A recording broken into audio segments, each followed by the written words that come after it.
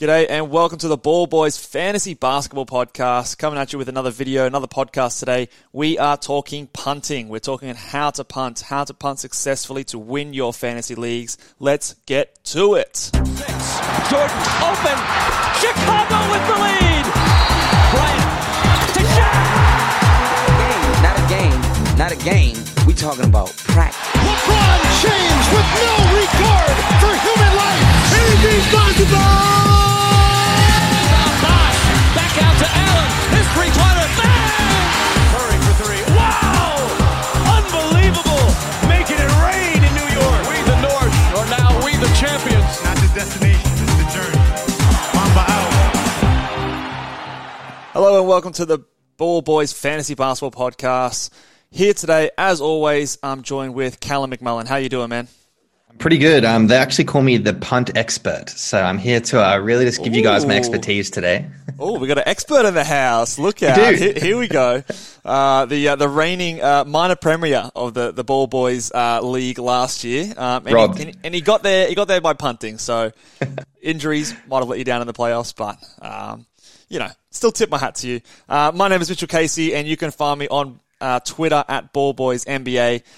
And before we get into the show, just before you even get into it, if you love punting, if you love fantasy basketball, go ahead and like the video if you're watching along YouTube, and give us a 5-star rating if you're listening along on Apple Podcasts. But like we said, talking punting today, we're talking maybe just a bit of a short one today, going through how to punt effectively in fantasy basketball. Before we get stuck into how to punt, firstly, what is punting, Cal? And do you believe that is something that is necessary to win fantasy basketball? So first and foremost, punting is when you essentially sacrifice a category. So usually you have your 9 categories in most leagues. You essentially sacrifice one category to then boost up the other 8.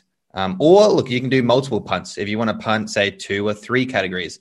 But the point of it is all your other categories you can stack to a point where you have an advantage in those categories and you should be able to win, specifically in a head-to-head kind of league format. Yeah. So this is something that doesn't apply to points leagues. It can apply to rotisserie leagues or roto leagues. I wouldn't recommend it, especially for your standard leagues. If you've got a very deep league, like a 30-team roto league, then yes, you almost have to punt because you can't be sort of good in all categories across 30 teams, so it's more viable with a deeper league. But mostly we see this in head-to-head leagues, and you and I, we're both pretty heavy punters. We love to punt categories. We're not into sort of looking after all our different percentages and turnovers and things like that. So personally, I think that if you're in a competitive league especially, you have to punt. And I know in our league, every single person punts one or more categories. Sometimes we've even had people punt as many as 4 categories in our leagues.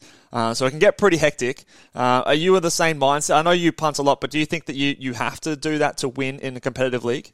I think it does give you an advantage. I've been doing it for, I think about maybe past 8 fantasy seasons. Well, maybe a bit less. Maybe let's say 6.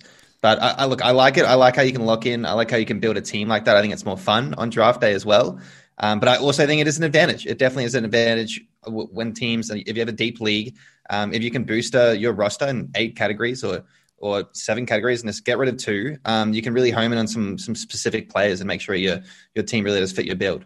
Yeah, it's team building. Like, it's making sure that your team complements each other. Players work together with other different players, and it's part of the fun. So I definitely think it is very important.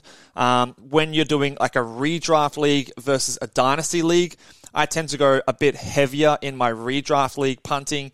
If I'm punting in like a dynasty format, I still will, and I have a dynasty team at the moment where I am punting as many as 3 categories. But when I drafted, I didn't set out to do that. I just went, okay, I'm going to punt 1 or 2 categories, and that's it. So it's a little bit softer in that format to give me flexibility. But in the redraft leagues, yeah, I've seen a lot of teams have a lot of success punting 3, even 4 categories where you've concentrated all your stats just in accumulating 5 stats instead of 9. So you're super strong in those categories. So let's go on to a few different punt builds. Now, obviously, your typical 9 category head-to-head league, you've got 9 cats, obviously. You've got turnovers, field goal percentage, free throw percentage, blocks, assists, threes, steals, points, and rebounds. So for me, these ones that I've gotten written on the screen here are probably in order of difficulty from easiest at the top to hardest to punt down the bottom. Turnovers for me, automatic punt. I think most builds, unless I'm doing an assist punt, which kind of naturally boosts my turnovers and makes them better, turnovers is an automatic punt for me. And that's just because, you know, the best players have the most turnovers. Your players like James Harden, your players like LeBron James, etc. All those really good players are going to have high turnovers. Is there a specific category that you love to punt more than others, Cal? Over the years, I have done the blocks a couple of times because I think that's an easy punt. Just don't worry about it. Wash it. There's still heaps of bigs out there that can give you your rebound and give you your other stats. I've also punted field goal, and I've also punted free throw in my days. I've done an assist punt as well. That didn't work out too well for me. But there's different ways to do it. In terms of my favorite, I like punting. I don't mind all of them. I like mixing it up each year because once again, it's fun building a team that's a bit different every single year. Yeah, 100%. It's good to have a bit of variety. Like if you had a punt field goal percentage last year, maybe you want to throw in a free throw percentage and a threes this year and mix it up, get different players. I think there are a couple that I think that are really difficult to punt. I think it's hard. I mean, rebounds is a weird one if you're just going to do that on its own. I would lump it in there with a few other ones, but if you're just going to punt rebounds on its own, it's a bit difficult because then you're still trying to look for your blocks. And it can be done. You can look for your Jaren Jackson Jr.'s or your Brook Lopez's and things like that. But, you know, it is hard because then you've also still got to look after your field goal percentage. And so that one's a tough one. I also think steals and points are pretty hard as well because, you know, all the best players score a lot of points. So, you know, last year I think we were saying that Nikola Jokic, if you get him, maybe you punt points because at the time he was scoring just around 20 points per game. And compared to all those other guys, he was really low. But then he busts out and scores like 27 points a night and is one of the best players, or is the best player in fantasy basketball. So it's a little bit of a weird one. And everyone's always drawn to like those big scoring players as well. But if you do it correctly, you can get a lot of value where people overlook players like your Draymond Green, who springs to the top of my head, a few other guys in there that are overlooked because they don't score 20 points a night. So what are your thoughts on those rebound, steals, points, punts as like those harder ones to get away with? Yeah, I think one thing to point out is when you do punt one category, you kind of have to realize generally whatever you punt, there's one specific category that always gets fairly boosted. Yeah. So, and there's always one that gets, pretty negatively affected as well. So when you're looking at rebounds, for example, you know, for a fact, if you're going to punt rebounds, you know that your field goal is probably going to take a hit as well because you're going to be more a guard heavy team. Probably. Like, let's face it, if you're punting rebounds, you got more guards, you got more guys probably hitting threes. So it's really important to consider, when you punt something, what's the, adverse effect that's going to happen on your team. So that's definitely something you should be taking into consideration. What did you punt last year in your team in our league? Do you remember? So I went in and I punted blocks because I got Jokic in the roll. And I knew I was locking in on my third pick when Sabonis kind of fell to me. Yep. I thought, okay, cool, I've already got Jokic. If I get Sabonis, I think it was my fourth pick actually. Yep. At that point, I was like, okay, I'm going to cement this punt blocks. I'm not even going to worry about it anymore. And it worked out pretty well for me. I remember it ended up being like a white big guys team, which was pretty funny. The fact that all your centers happened to be these white guys that didn't block shots, and it ended up being a successful punting team strategy. So, the white guy build you could throw down as the Callum McMullen punt strategy. That's it. Who else did I had? Vucevic. I had Mason Plumlee as well, who put up some good stats for me. So look, these guys, they don't really get blocks, but they can pass the ball. Yeah. For some reason, I guess that's what it comes with. You punt blocks as a big man. For some reason, I ended up with these great passing bigs. That was the adverse effect. Not a white guy, but Julius Randle comes to mind as well. There, so one of the guys that also fit that build. Let's talk about multi-category punts. You kind of touched on it before. There's a few ones that come to mind that are fairly obvious and fairly common. So a classic one would be like your field goal percentage and blocks punt. You might be punting free throw percentage and three-pointers. You might be, I've seen a couple of teams punting both percentages, just eliminating that entirely because it's a bit of an up and down, a high variance one. Points and threes is another one that's a common punt. Are there any other ones that you can think of that are apart from the ones I've listed there, Cal? I'd probably say another classic one would also be field goal and I was going to say assists, but that doesn't make sense, does it? Field goal and rebounds is something you could punt. Yeah, field goal, rebounds. So, and then probably throw in blocks in there as well if you want to go three category punts. How many categories do you like to punt? Do you have a rule where you pick 2 or 3? Have you ever tried a 4 category punt? I've only ever done a 2. When I go into the draft, I've only ever done a 2 category punt. Yeah. But there was one year specifically where I went in and I punted field goal and steals, and my team ended up being kind of okay at steals and pretty bad in blocks. Yeah. So shortly after the first few weeks, I made a few trades, and my team ended up changing to a field goal blocks. Just like that. So. Well, yeah, and that's interesting you mentioned that because, you might go into the draft thinking, okay, I'm going to punt this, this, and this, which, again, it's probably not the best way to do it. We'll talk a bit more about that later. But, you don't want to be as bad as you possibly can in these categories. You just want to sort of like maximize the value in the other categories. You're not even worrying about it. If, for example, you are punting blocks and, someone like, let's say, Jaren Jackson Jr. is falling and he is, ranked at 90th and you're on the 90th pick and you've got Jaren Jackson Jr. there and you think that he's a much better player because he gives you good points, he gives you good threes, he's a good free throw percentage shooter for a big man. Just take down Jaren Jackson Jr. Just because he blocks a lot of shots doesn't mean he doesn't go onto your team. He's going to give you other categories there. So don't be afraid to take players that are good in the category that you are punting because, they have got other contributions.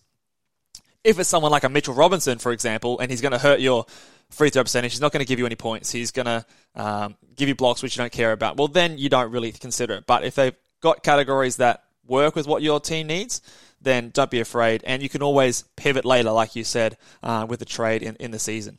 And I think another good example of that is that was a few years ago where I had Chris Paul with my first pick.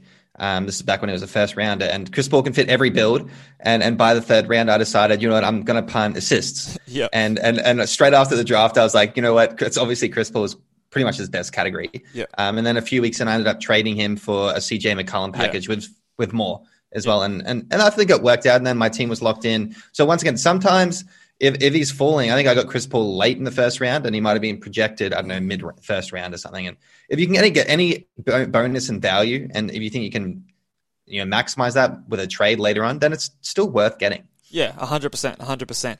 Let's go on to that. That'll lead us into our next category in value versus team building. So I think this is something that is not easy. It's not easy to sort of capsulate in a black and white kind of scenario. But when you see like a player, let's go with Mitchell Robinson, for example.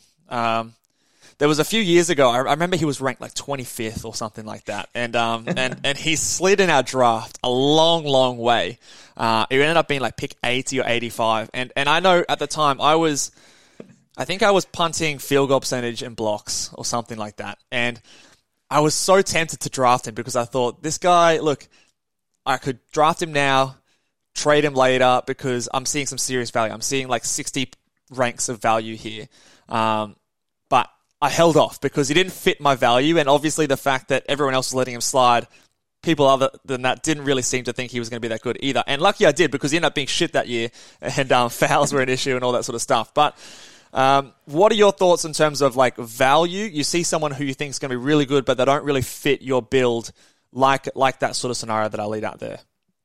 I think it can be better when you have more like proven players. Like when you had that example there with Mitchie Robinson, he always showed some little spurts and signs. If there's a reliable player that, this guy will have minutes, he's been doing it for years. For some reason he's sliding, grab him. And then what he's going to produce, and you can potentially have a pretty good trade package later on. Yeah.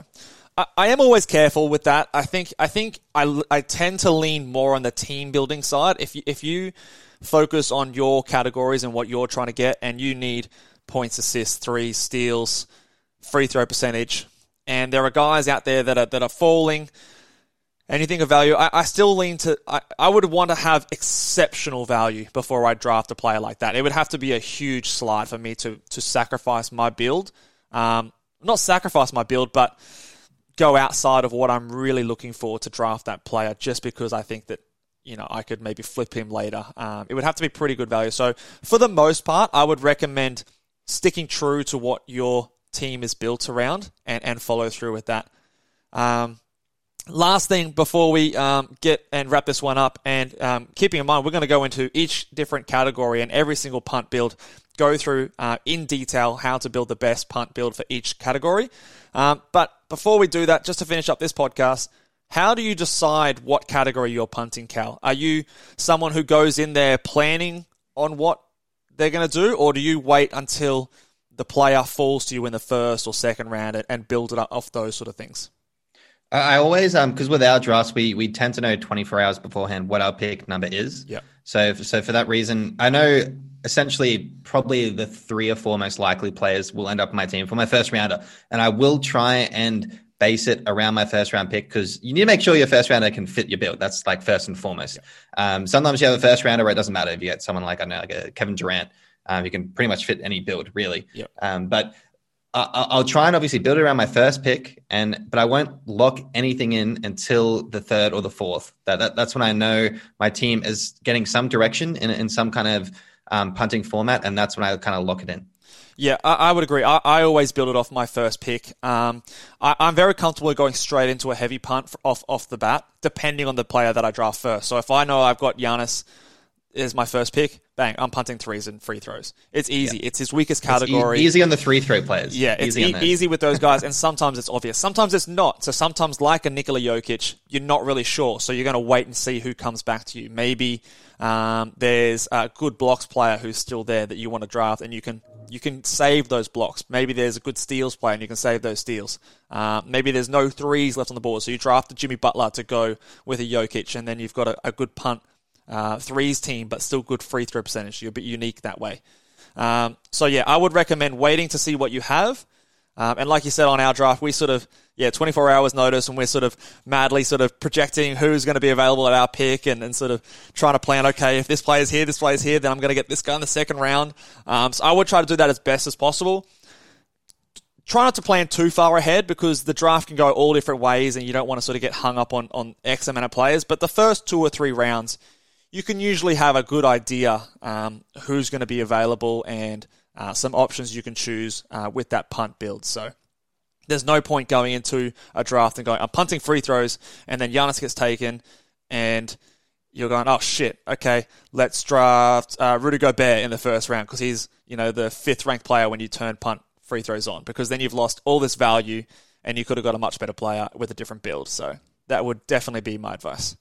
Yeah, well, we'll go back to the Jokic, because I got him last year, and I knew he was probably going to fall to me. And he's a good example where I was open-minded on, I was probably going to either punt points or blocks or threes. That was, my mind was set in one of those things. And I knew, like, by the 3rd or 4th round, after my first few players, I was like, okay, sweet, well, I have no blocks at all, like, scrap it, whatever. Yeah. And then if I want to do a soft punt on something else later, it is what it is. Yeah, it's a big advantage to have when you have a player like that, like a player like Jokic, a player like Kevin Durant is a good example. Even someone like Steph Curry is a good example, who's someone who gets high field goal percentage for a point guard. Yes, he lacks in blocks, but if you get a good blocks player on the way back, you can salvage that. Cool. All right. Well, that will do it for today. We're just going to nice, short and sweet one. Check out in a few days, we're going to be dropping our in-depth punt guide. We're going to be going over all the categories, starting with the percentages, field goal percentage and free throw percentage, to get you ready for the drafts. Yahoo has just opened today, so we're going to be getting into some mock drafts soon. Make sure you like the video. Make sure you're subscribed to the YouTube channel. If you're listening over on Apple Podcasts, give us a 5-star rating. Let your mates know. And until then, we'll see you next time. Laters.